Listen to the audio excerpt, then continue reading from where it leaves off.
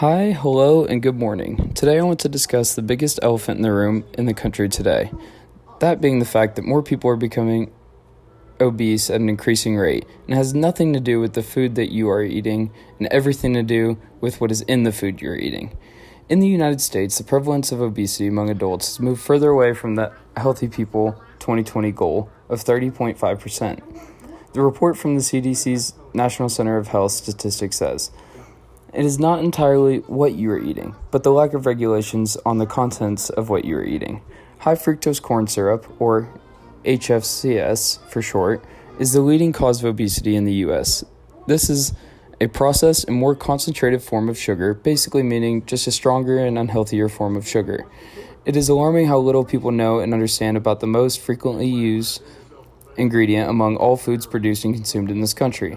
Today I would like to inform and persuade you about the dangerous effects of HFCS and regulations that should be made regarding the amount and frequency at which HFCS can be added to foods in this country." Of all the things that contain HFCS in America, soda is one of the most common ways people ingest it because of how easy it is to drink and how concentrated those drinks are. Most sodas contain about 65% fructose, and most sodas also actually contain RHFCS, which just means really high fructose corn syrup, basically meaning that it's just more concentrated and more sugary, just leading to more drastic effects and causing more issues. Many people believe that by drinking diet soda, they are not ingesting HFCS or RHFCS, when in fact they're indeed drinking or ingesting more of this, because when diet soda is made, instead of using real soda mixed with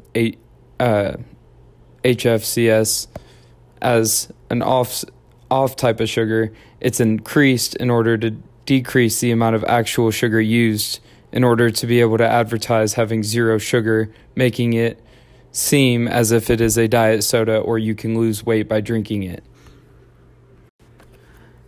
These types of sugars are especially dangerous because they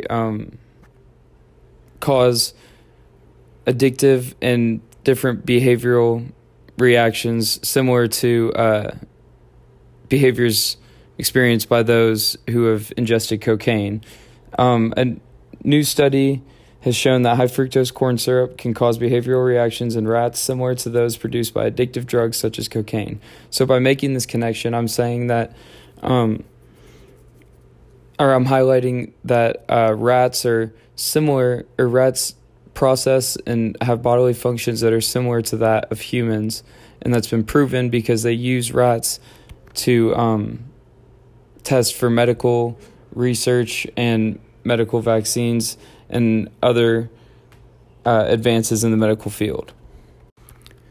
The second most common place that HFCS is found is in fast food, because every item on a fast food menu contains HFCS. That includes non-fried items such as the salad and salad dressings and all kinds of other options that are on that menu.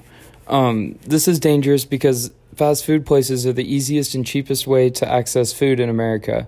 But the effects of this food can cause type 2 diabetes, harmful heart effects, and other health issues. Some researchers, such as Shrila Sharma, a professor at UT Austin and a leader of a health organization, discovered that high fructose corn syrup poses a unique health threat.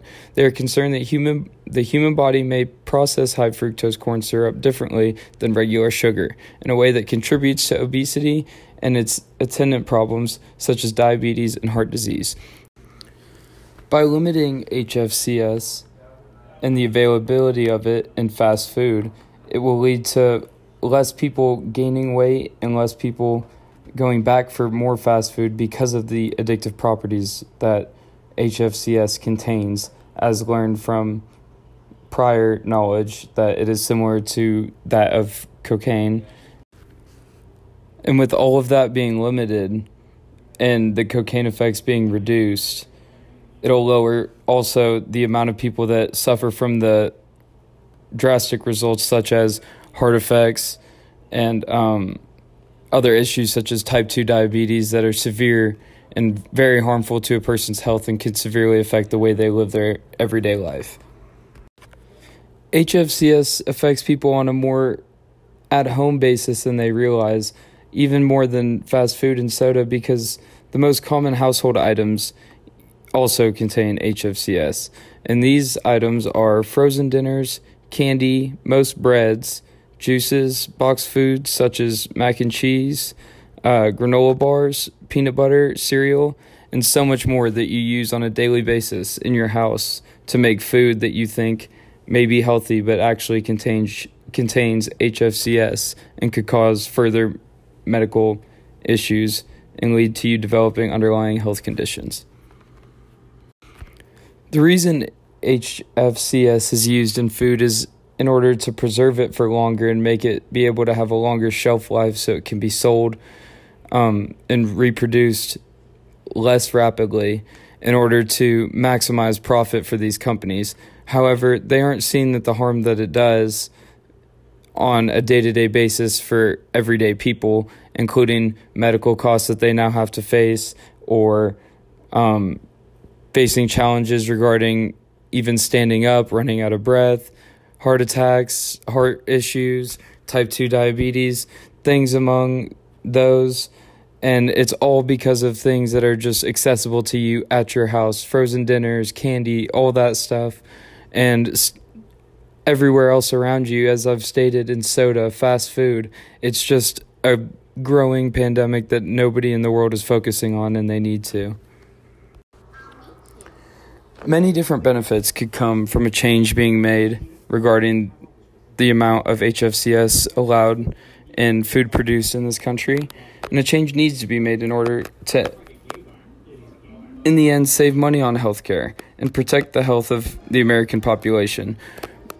By limiting the amount of HFCS allowed in foods, you see all of these detrimental health effects decrease, therefore allowing for less money to be spent on healthcare and money to be spent elsewhere on making people happy. The CDC needs to acknowledge the issue at hand and make a change. This can be done through communication to state representatives in order to press the issue and highlight its importance. Making people aware of this issue is the most effective way to enact change because it directly affects every single person in this country.